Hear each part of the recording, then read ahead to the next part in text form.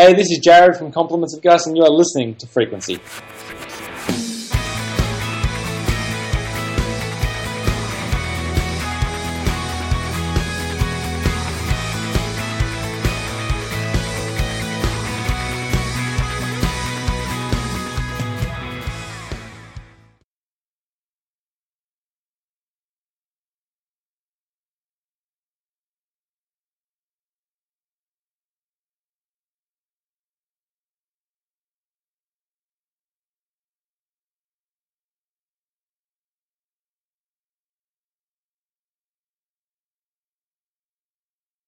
Welcome back, everyone, to another episode of the Frequency Podcast, and I'm joined by my awesome friend who's a little bit older than me, Joe Brookhouse.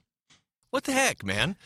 That's the way you want to start this out? Well, I'm a little bit older than you? Well, I have to say, people have been saying that I look my age now because they can see my gray hair. And even older people in my church are saying, wow, you really, because you're a pastor in the church, I don't know what it is, but you're starting to look your part. And I'm like, okay, you're just saying I look old. It's just funny. They're like, oh, you're kind of coming into yourself. What does that mean? Yeah, no, I understand. I got my hair cut about a week and a half ago. Hey, this is the way to start a podcast, folks, just so you know. Got my hair cut about a week and a half ago, and it had been a while since I got my hair cut. It was a little long for me. And the first kind of, the razor drops this clump of hair, and it's pure white. Pure white. There's no color in it whatsoever. And I went, when did I get old? But, then there's somebody listening. I'm sure somebody listens who's older than I am. I'm 44. Somebody who's going, shut up, 44. You're a child. Well, and we have friends who have no hair, so I guess we shouldn't complain at all. I do have an almost 16-year-old daughter, so I guess I have to face the fact that I'm not a young punk anymore. No, you still look good. But you're looking a little more like your dad, just so you know. Oh, I don't know how to take that. All that being said, with age comes wisdom, and with wisdom comes responsibility, and blah blah blah. Thank you. Yeah, anyways, that was great. We're back for another episode, folks, and we're glad you're still with us and hanging with us. We're regular average Joes. Good Lord. Pardon the fun. And now we're. Joe and I have been working hard behind the scenes. You may not hear from us as much on the podcast episodes, but if you follow our feed, we're doing a number of different things with shorter episode interviews, the Amped interviews, and we've been posting some blog posts, some reviews. And behind the scenes, we're actually working on some other really significant time consumers, but significant projects that are worth sharing. So, Joe, do you want to talk about what you've been talking to one of our contributors about, Mandy? Oh, sure. Yeah, this is kind of cool. No, not just kind of cool. This is cool. Mandy Thompson, she was our episode 3 interview guest, but she's been a friend of ours for years. She's a mixed media artist. She's also a songwriter. She's a proficient blogger. She's a teacher. She's just a lot of stuff. We chatted about the possibility of setting up a gallery for artists on Frequency. It would be the intention behind it is to allow artists to submit their works. Basically, if you submit your art and it meets a certain standard, then we're going to share it on Frequency in a gallery, a seasonal gallery. So every 3 months, there would be a 1-month submission period, and then your art would be featured on Frequency in our gallery for 3 months, and then we'd open up for another one. Mm-hmm. So that's something we're pretty excited about. It's not something you're going to get a prize for, but there will be a jury of people who will evaluate the art that's submitted and then choose those that will be featured in that particular showing. Yeah, that's great. And that's something that we haven't even touched yet. So I think it's great Correct. To have a new type of art form to feature. And of course, we'll social blast on that. It's not just going to sit on a webpage, folks. We'll make sure that there's an awareness of it. And I'm sure Mandy and her realm of influence will share as well. So, because we really want people we want this to be a community. It's just not just a bunch of information. We want to get the word out about different types of art. And also, we've been involved in some behind the scenes work, audio related, with an author. Why don't you share about that, Joe? Well, maybe I need to take a half step back because we officially are a nonprofit. Frequency is, and we filed for the tax exempt status. So those are pretty good milestones for us because it's actually not cheap to do that, and it's kind of a hassle. But we did that. But one of the things that we want to be able to do is Dan and I want to be at conferences. We want to get out there more and meet more people, but because we haven't focused on trying to generate revenue, it's out of our own pockets. Well, we need to fix that. We want to get out there and see you guys, but I don't want to pay for it. So Frequency is actually now going to be doing voiceover work. That includes myself and Dan. And so one of the first endeavors that we're involved in actually is working with Travis Thrasher. Anybody who's followed us knows who Travis is. He's got this fantastic project that he is starting to work on this year. It's the beginning of the Hinterland saga for him, a 3-book series. The first book is called Howling Wind, and what makes it unique is that he is writing it and publishing it a chapter a week online. No charge to anybody. He refers to it as Lost meets The Stand, so if those are cultural references that resonate with you whatsoever, you will be intrigued. And so very shortly, we will start to publish via a dedicated podcast the narration of that book as it's released by Travis. And Dan's working on theme music. We'll have a promo video out here in the not-too-distant future, so we'll be sharing that with you. But we're really excited about that aspect of working with Travis, but also getting into more voice work because it's something that Dan and I both really enjoy. Yeah, and it's something that has taken us time to learn, and as we've been going through podcasting, I mean, there's a lot of podcasts out there. Some are done really well and some are just done poorly. Let's just face it. We don't want to be lumped into that category. We really want to work hard on technology and making the sound as good as it can be. So, as we've desired and endeavored to learn more about that, that's when we realized, we actually enjoy doing this. So yeah, I think it's going to be fun. So we'll make sure that you're aware of where it is and how to access it. And if you're into reading at all, if you're a commuter, this is a great way to keep up on a story in a fresh new way. And honestly, I may be biased, but Joe's got an awesome narrating voice. You're a kind man. Thank you. Yeah. I mentioned this before. I'm so sick of hearing my own voice at this point because we've recorded several chapters now, and going back and listening to myself just makes me want to gouge out my eyes. I'm just so tired. It's just going to get worse, but it's fun. I was an actor in college and actor beyond that. There you go. Well, why don't we talk about who we have for feature interview today? Actually, it's me this time. I know. Actually, the last time we recorded, we had to cut short our recording because in a few minutes you were going to talk to Drew Brown, who is our guest today. And I love the fact that it's another interview that you did. So even though I'm editing it, it's all on you, man. Go, tell us about Drew.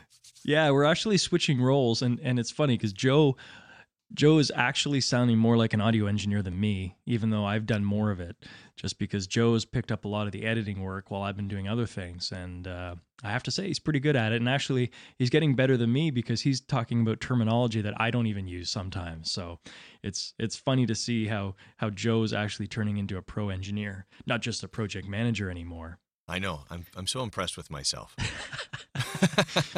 I hope you know, folks, that we don't take ourselves very seriously.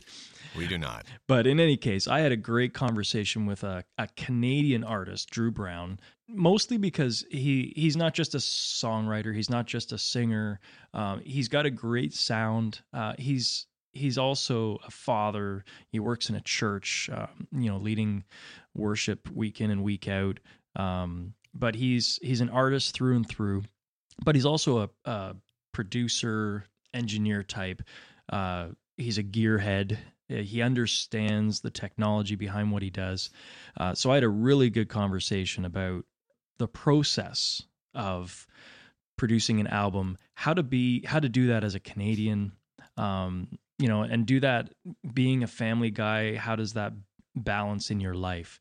So because it's not easy to be an artist these days, especially the investment of making a full album. A lot of artists out there are, doing a song for radio or doing a 3 to 5 song EP, but to invest in an entire 10 to 12 song album, and on top of that, being a Canadian artist where the realm of influence is a lot smaller because you're not in Nashville or California, or, in church releases, a lot of them are done in the southern US or Bethel or Hillsong. There's a lot of competition out there, but I think he pulled it off well. His style is rock, synth, pop, techno with acoustic thrown in. So he's got a vast array. But don't listen to me talk about it. Why don't we go right to the interview that I did between myself and Drew Brown.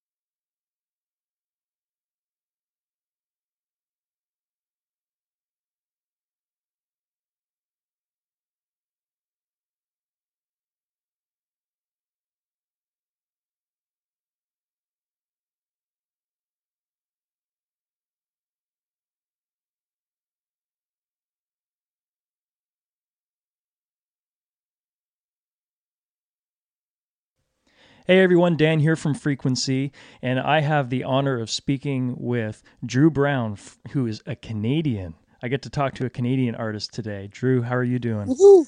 I'm good. How are you doing? Great. Now, you've been really busy as of late, but before we get into that, I know who you are, but our listeners may not know who you are. Do you want to just give me a quick, who is Drew Brown? Sure, yeah. Hi. My name's Drew. Sounds like an AA meeting. Yeah, right. Hi, Ben. No.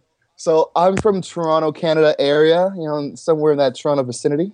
And I'm a singer-songwriter by night. And so I travel doing events at churches, sometimes theaters or clubs, pretty much wherever God will take me. And I do that in the evenings. And then during the days, I work as a creative arts pastor at a church called Trinity Anglican Church. And I'm part of a great team there. And we just serve the needs of people in our church, but also people in our city. Wow, that's great. So you're a busy man. All right. Yes. And I'm also a dad and a husband. I have 2 superhero kids who are, I can hear them outside my door right now. Daddy, where did you go? So, yeah. That's who are you talking to in there? How old are your kids? My son is 6 and my daughter is 4. So it's a very fun stage. Oh, wow. Yeah. Yeah. See, my kids are getting to the teen point. So my youngest is 11, wanting to be a teenager. And the other 2 are like, give me my space. Exactly. But I will say, my middle child, Baden, he's a musician all the way. Like, as soon as I say, hey, I'm going to interview somebody, he hunts down their music and tries to emulate them. So he's the garage band king of my old 2006 Mac. Yeah, exactly. That's great. That's really good. awesome. So, so firstly, let's talk about your music. Now we know who you are. Now, are you self-produced? Yes, for better or for worse. Okay. So what does that look like? What is it? What are the advantages and disadvantages of that from your perspective? Wow. The advantages are the investment financially on the front end of things are pretty small. So normally, I've been in like, I'm using quotation marks, everybody. I've been in like real bands before where, like there's a label somewhere in there. They provide some money. You go into a studio. With that money, you pay for the studio and the producer and the engineer and all the other costs of rentals and all that stuff. And then on the back end, as you tour, as you release your songs, you recoup that money back. Here, for me, there was a large front-end investment. So I said, you know what, I really want a studio that I can use, but I can also hopefully bless other churches or other musicians to record their songs. And so large front-end payoff. But now, like, if I have a song idea or the song I really want to work on, all I got to do is kiss my kids goodnight, walk upstairs to the studio, and get to work. Yeah. So it's here. It's mine now. So that is great. The thing is that working with a producer is also good, or an engineer, or a team outside of yourself is also good because they give you that fresh eye perspective. Mm-hmm. Where I find myself, I get the tunnel vision. I'm like, I'm focusing on this kick drum. This kick drum just isn't right. Meanwhile, the song is fine. It's been done weeks ago. Like, it's walk away. No one cares about that one kick drum except for me. So there is, in both scenarios, there is lots of pros and cons. But for me, in terms of, especially in this day and age where the artists don't really, there's sort of almost like a ceiling when it comes to making, let's say, your investment back sometimes as an artist these days. This works. This is more cost effective for me. Right. And it allows me to stay home with my kids when I need to. It allows me that flexibility, so I'm not locked in. So it kind of works for me.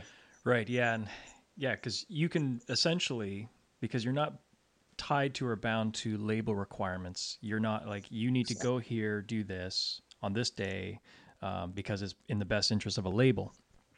That's right. Yeah. Now, anything I do is because it's the best interest of me.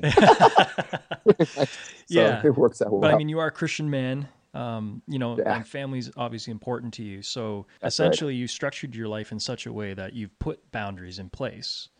You have your passions and you have your desires on the professional front. But then at the same time, at any point in time, you can rein it in and say, you know what, I'm taking a month off. That's exactly it. That's exactly. And there's pros and cons of that too. I mean, just to be brutally honest, there's a lot of times where I'm like, this would be really great for my career. But I shouldn't, because that'd be really bad for my family. Yeah, exactly. You know what I mean? And so you have to make the call, and it's always worth it. But some other people would say that was a bad choice. I'm like, I don't think so. Yeah. Another question I wanted to ask, because we've been talking to a lot of authors, so I haven't been able to talk music questions. But from your perspective, is there still a hunt or a huge desire for or advantage in getting onto Christian radio? Yes, I believe there is. Because I know it's not easy to get yourself in circulation. Right. Yes, that's true. Because a lot of it has to do with networking, and because I know even though it's not well known, there is a conformity to radio with duration, with how quickly a chorus comes, a hook. Does that impact how you write songs, or do you basically take a song the way you wanted to do it and then be able to conform it for a single for radio? What does that look like to Drew Brown? Yeah. A little bit of both. There's lots of times when I have a song that I'm like, I like the way it is. It's written from the heart. This is it. And then I realized this would be really good on radio. So I need to sort of go back and sort of tweak and make it work for radio. So in a radio edit. Yeah.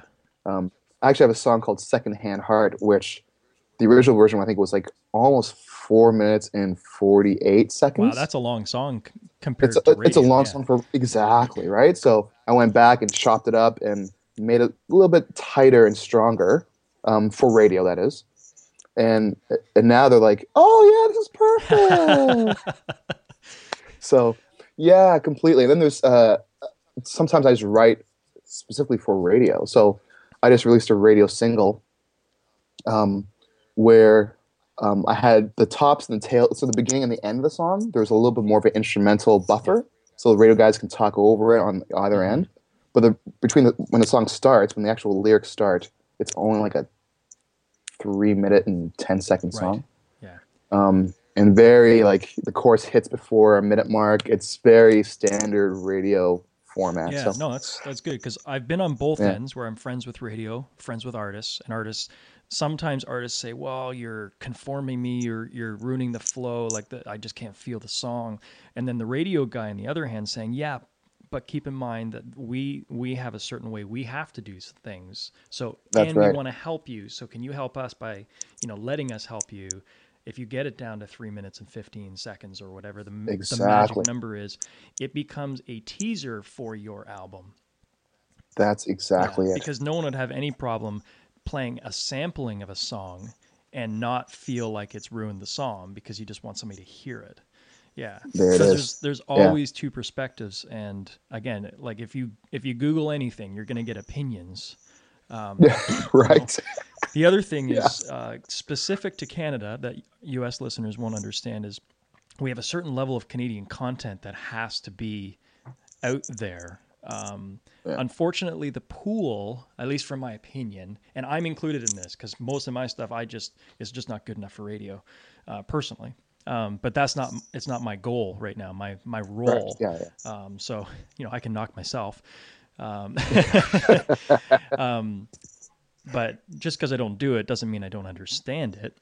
That the talent pool just is not anywhere near. There's a lot of artists out there in Canada, but some of them just need to be worship leaders in church. Like they're whether it's production, like basically I could take the Gungor approach. He always has this thing where he's listening on the bus and he's like, I could tell you in 3 seconds if it's a Christian song. I can tell in 3 seconds. It's a great game. Yeah. I can tell in 3 seconds or less if it's a Canadian Christian song. That's right. Because it seems to be a certain flavor to it. And totally. I feel bad about that in a sense.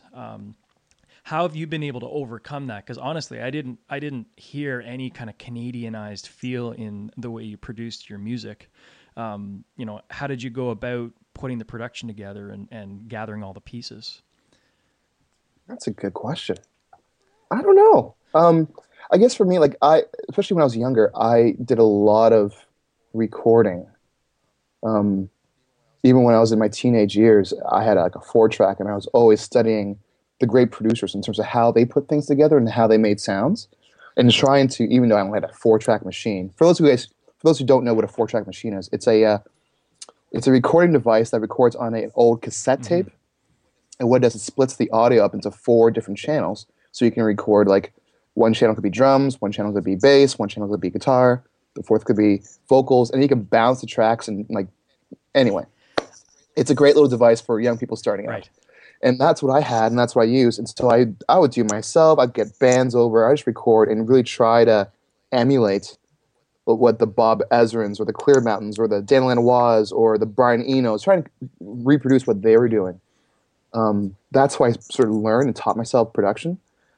And I think I sort of carried that work ethic to even now. So I'm always saying, who are the great guys and what are they doing and how do they do that?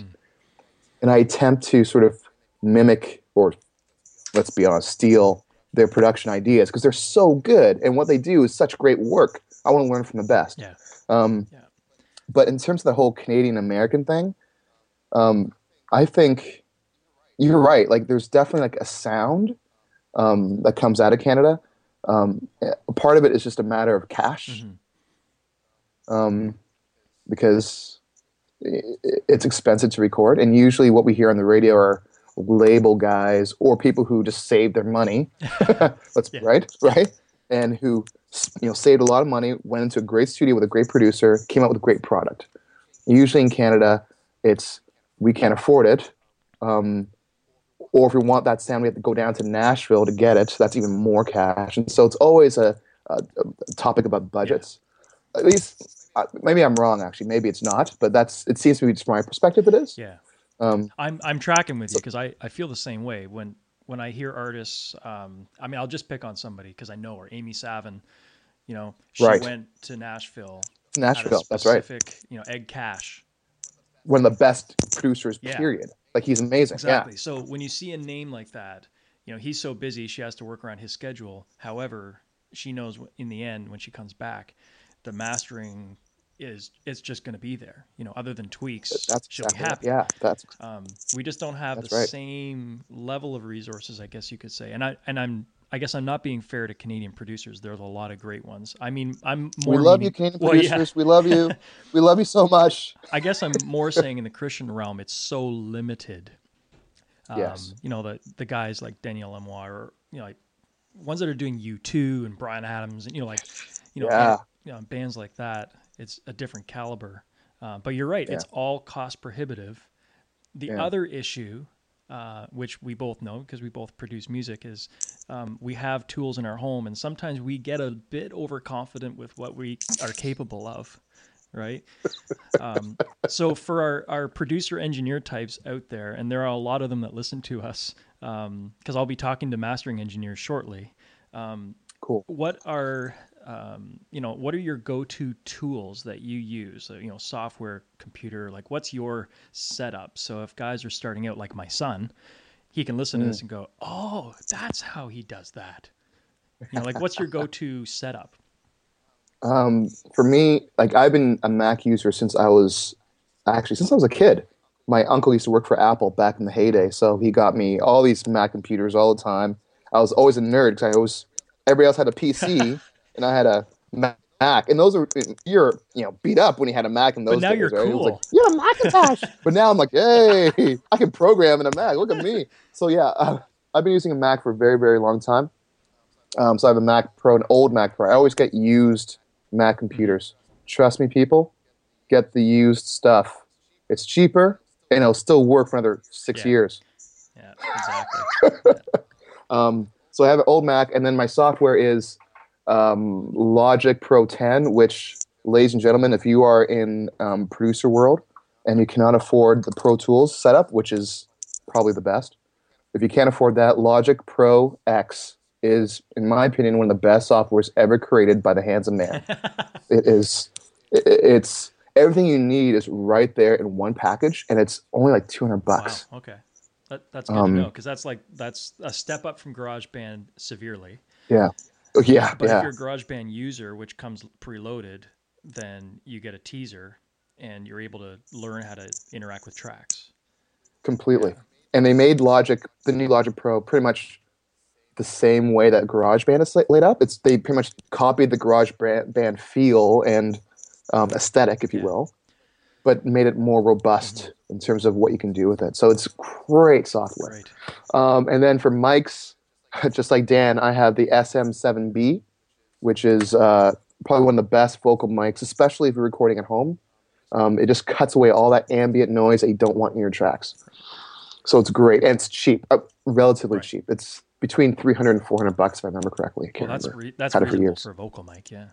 Right? Yeah, yeah. And this is the mic that like Michael Jackson used on Thriller, James Hetfield used on Metallica, Black Album. Like, it's a pretty big, famous microphone, and it's cheap. Yeah.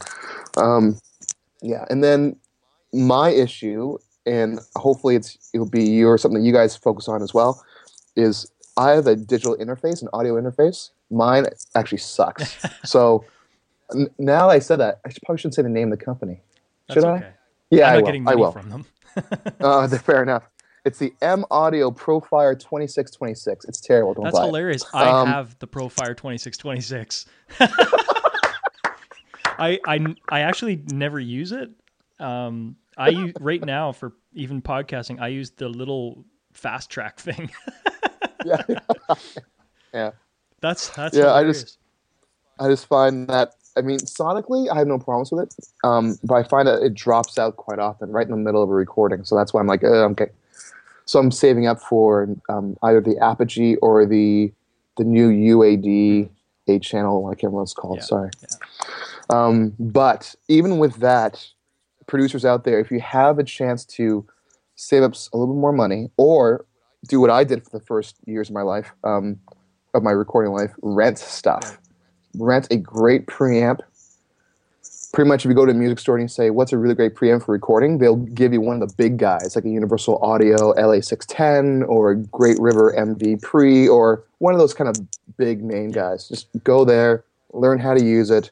There's great YouTube videos online in terms of how to get great sounds or settings for vocals, for drums.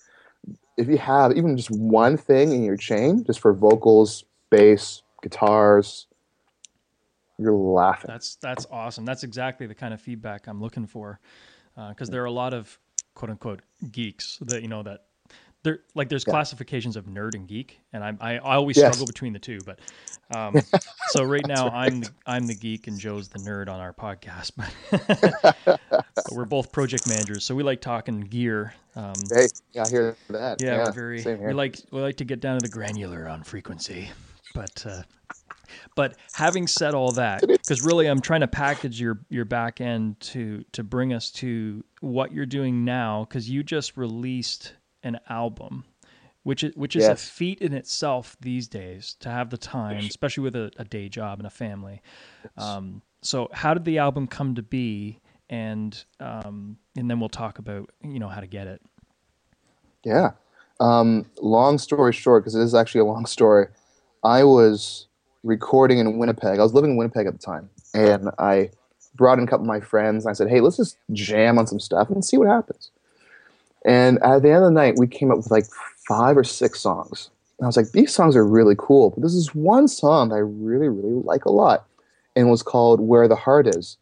And so I took it back home to my home studio, started tweaking it, actually, structured the song a little more, wrote better lyrics instead of me sort of going do-do-do-do-do-do in the mic.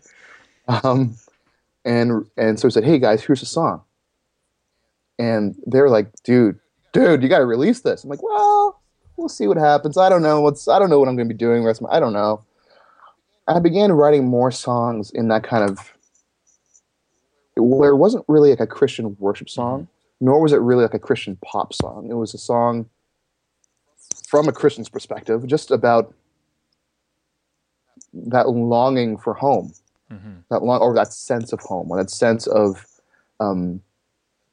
peace, of comfort, of safety. Right.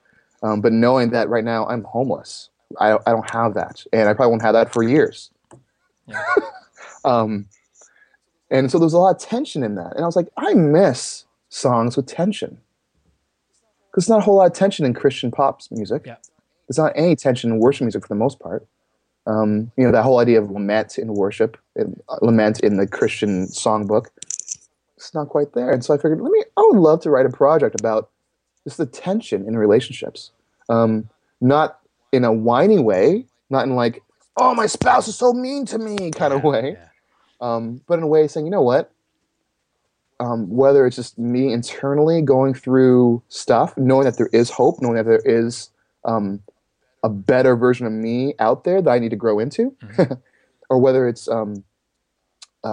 understanding that my wife is a flawed individual. I'm going to love her through that. I'm an extremely flawed individual, and she foolishly loves me nonetheless. I want to write songs and sing songs about that, because I think people, whether you're faith-based or not, even though we don't like to sing about it, I think we understand that that's true for all of us.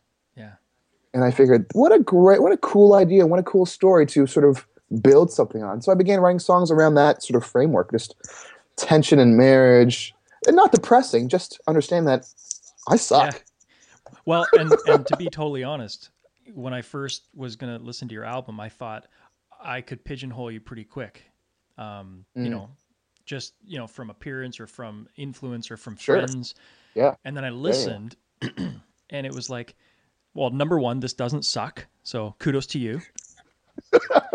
But you have a techno, dancey synth sound that I haven't heard in a while. And is that inherent with how you produce, or is that your sound? Would you say that you have a specific sound to your music? That's a good question. I think so. I think if I had to boil it down, I was a huge fan of the DJ movement in like the early and late 90s. so like that kind of electronica, trip hop, Portishead tricky, that kind of style. So lots of beats, lots of noises, samples. I was a big guy at that. So I loved hip hop, Mhm. but I loved the writing aspect, the hooks aspect that I didn't find in hip hop a lot. Yeah. Wasn't just like a vocal hook during the chorus, but like actually having great writing throughout the Mhm. song. And so trip hop, electronica seemed to have that. It had the beats of the hip hop, but it had this great musical elements with live instruments or sampled instruments. But then I'm also like a rock guy. Like, I love rock. Like I grew up on, like there was this band in the 80s called Living Color. Okay. And it was like these bunch of African Americans with like dreads and shredding guitars. And I was like, these guys are awesome. I love that stuff. And so I'm definitely not an 80s rocker. I'm definitely not a shredder. I was when I was, like 14, but not anymore. I just haven't practiced enough. But I love rock music. I love pop music. I love singer-songwriter music. And so I try, it seems to me, I sort of lean towards a singer-songwriter aesthetic, but with lots of beats and like electronical elements in there. That's just, I think that's sort of my safe place. No, that's Like, yeah. great, because I do find it actually somewhat unique. And I'm a critic, especially in the Christian realm, because I just don't like it when Sure. Christians put crappy stuff out. Yeah. And again, I'm not a banjo lover. I'm not, Yes. if you see it, a YouTube video from Bethel Church, with a big, huge, tom drum, we got to go buy one for our church, Yes, So I guess I'm exactly. a bit cynical because I find that music does, like, there's a river that flows and more people get in it, the river gets bigger, and then everyone jumps in it, and then it turns into an ocean and no one wants to go in it. There we go. I'm very cautious of that. I didn't find any of that in your album. And I guess that's why, I'm a believer. when you can take singer-songwriter elements, songwriting aspects where you're deliberate about lyrics, but then delivering it vocally, you don't have you have other people that contributed to this vocally, musically as well. Is it safe to say? Did I? Yes, of course. Sorry. Yeah, I was like, did I have it? Yeah, I had a great drummer play drums on 4 of the tracks. I had just before I released the record, I brought my keyboard player in to play something really cool on one of the songs. So I had a buddy from Winnipeg play guitar on Secondhand Heart, and he just killed it. So yeah, so I did. somewhat Yeah. collaborative, because like you Exactly. said, when you get other people involved, even if it's just friends, Yeah, if exactly. they're the right Yeah. friends, they will say, "Yeah, I don't like that song," or Exactly. or like you said before, that, man, you got to release this. It's awesome. Yeah. Yeah. Yeah. So, but then you take live drumming, which I heard in the recording, but then beats, and you actually right. mixed it all together. Again, I was one of those guys that I had a Yamaha MT8X 8-track tape recorder. I still have it, and the local Long McQuaid guy is dying for me to give it to him, because the Yeah, they're great engine's kind of machines, dying man. out a bit, but I don't want to release it because it's vintage. Exactly. You're actually feeding my geek in a sense, because I get to listen to your production. But what would you classify yourself? I'm going to wrap this up, but how would you classify yourself as a producer, as an artist, as a singer-songwriter, or a collection of all? A collection of all, for sure. Okay. If I had to give up on one of those things, I would die. Like I would emotionally, spiritually just die. I need them all. I love producing. I love producing for other people. I love doing that. I love writing songs, even for myself. Yeah. I love singing them, but I also love being on stage and sharing these stories and these songs with other people. That's for me. Actually, that's where the magic really happens. That's where all the work I do in this room with my kids banging on the door, right? It really comes alive when I'm on stage. Yeah, if I got rid of one of those things, Yeah, no, it's good to know. And I asked for a couple reasons. Number one, when somebody say they pick up your album and they're listening from wherever record label is, and they say, I want to sign you, you now have tension because you will have to remove producer and tour manager and all these other aspects out of your life. So it would actually be prohibitive to you to get signed, in a sense. Yes. For me, I would need to co-produce. That I would do. Unless they say, hey, we want to set you up with one of your heroes. So if all of a sudden they said, dude, we'll call Lanois up and you can work with Dan, I'd be like, here are the keys, take it. You know what I mean? Go. Yeah, because then I would just sit there and drool over everything he does. Like, oh, that's so good. That's fine. But otherwise than that, yeah, like I would really have a hard time with that. Maybe I'm a control freak. Maybe. I don't know. But I think I just really love that process. And I think taking that process away from me completely, I'd be like, oh, half the fun is gone. Yeah, because a lot of people would say, yeah, but it's just producing. It's just mixing stuff. Anyone can work on a computer. I've heard that before, and I think to myself, all of that, like doing it yourself, adds so much value and ownership to a song. Yes. Because you will remember the tedious time you took to trim out like weird noises on a hi-hat track or the sub-lows on a kick drum. And that actually, that'll resonate a lot more than when people listen to a song at face value and go, well, that's awesome. I can sing it. I'm in my kitchen and I'm still singing it. When you hear the song, you're hearing or like you're remembering who played it with you or what keyboard sound it is. Cause cause I listen to, for example, Newsboys' Not Ashamed album, and that's the Korg ONW keyboard. That's right. The whole album. That's right. I had one. That's right. Because that's how I can tell asking people this question, if you're a producer's mind or if you're an artist's mind. Because when I talk to other artists, they say, I don't know, I just like to sing. Or, I'm all about lyrics, because you can tell an artist who's a writer artist and an artist who's a singer artist. Yes. So basically what I'm saying is producing is an artistry that other people look at it as like just a task. That's right. That's exactly right. It's like painting a picture, It is. So even getting to the geekazoid level of, do you color your rhythm tracks a different color than your vocal tracks and stuff like that? How you label your software. Yeah. That's right. So, but I've asked you a ton of geek backend questions. Now you've got the album. It's released. Was it 2 Tuesdays ago or 3? I think so. Yeah. I think it's 2. Yeah. So, where is the album now? Where can people buy it? What's it called, first of all, and where can people buy it? The album is called Analog Love in Digital Times, Part 1. Nice. And it's up on iTunes. Mm-hmm. Yay for iTunes. But it's also up on my website, drewbrownmusic.com, for a cheaper price. What up? Saving money. And then if you're one of those streamers who stream their music, it's on all the streaming sites around the world right now. Rdio, Spotify, Rhapsody, stuff like that. Yeah, that's right. That's great. And recently you had a chance to play live somewhere. Where was that? It was, I think it was at an awards place. Oh yeah. We did a small tour from Toronto to BC. It's actually not a small tour. It's actually a pretty large tour. Now I think about it. On it. We went across the country and we had a chance to play at the Covenants Awards, and I was nominated for 4 awards. Came home empty-handed, but that's okay. It's fine. Getting nominated is awesome. Exactly, yeah. And we had a chance to perform at the award show, and that was fantastic. And then they told us actually the performance was good enough, and they liked it, so we're going to televise it. So the week after that, we went on nationwide televised, and that was really cool. That's awesome.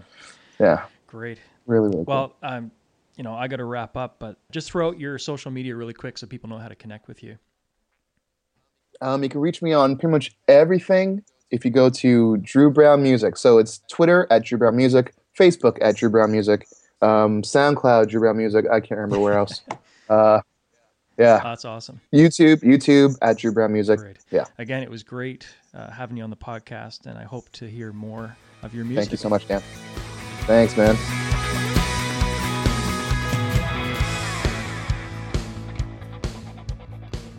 Cool, Dan. Thank you for sharing that interview with Drew Brown. I actually finished listening to the whole interview just this morning.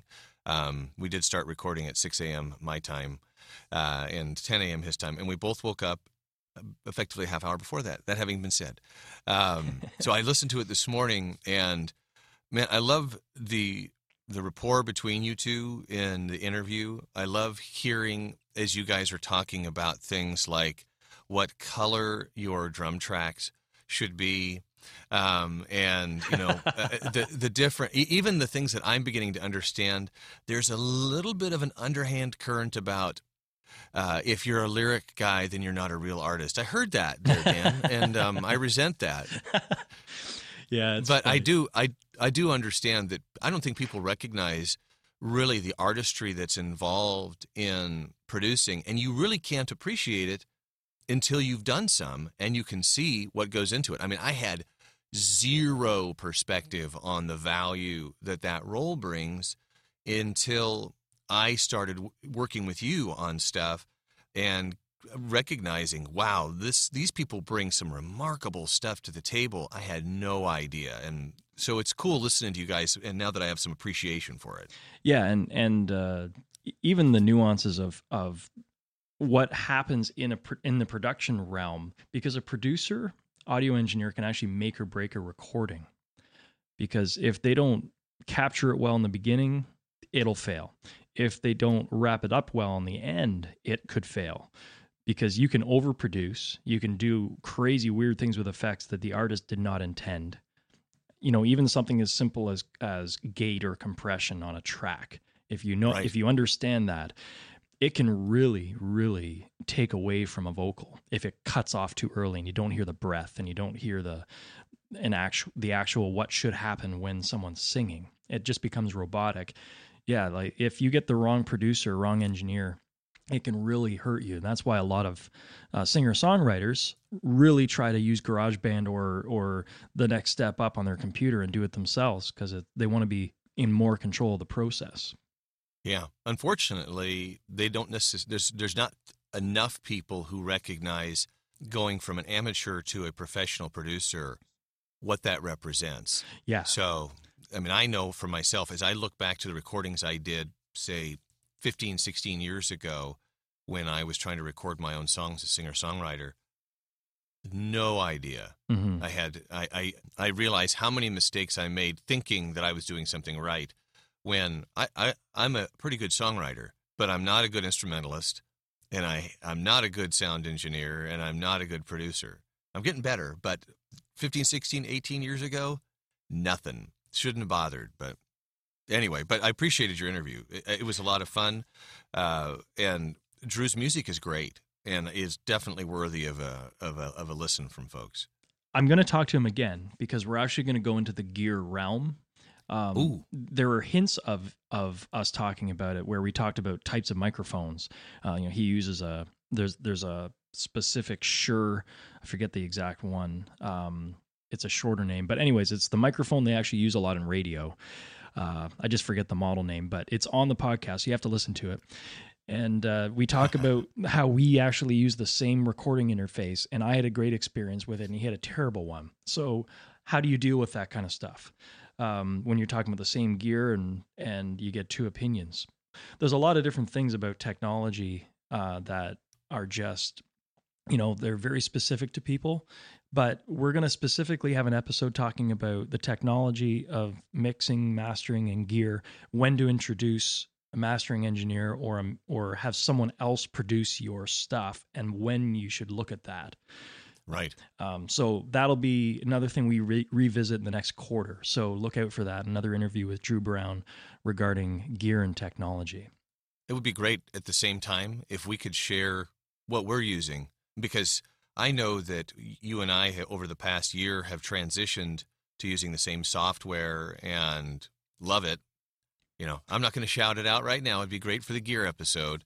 But as we have made changes to our, let's call it infrastructure, we've found some great tools that are working really well for us. They're not gifts. We pay for them out of our own pocket. So we wouldn't spend $400 on a piece of software if we didn't really get some value out of it. So we'll do some. I would love to include in that. Here's what we're using, and give a shout out to the companies that are benefiting us through their products. Yeah, no, and as we close, continue to listen in. We will have more interviews coming. We're also going to share about the audiobooks and the releases that we're doing through Travis Thrasher. And be sure to connect with us online. We're always on Twitter and Facebook. You can reach us at Frequency FM on Twitter. Joe and I both connect on there.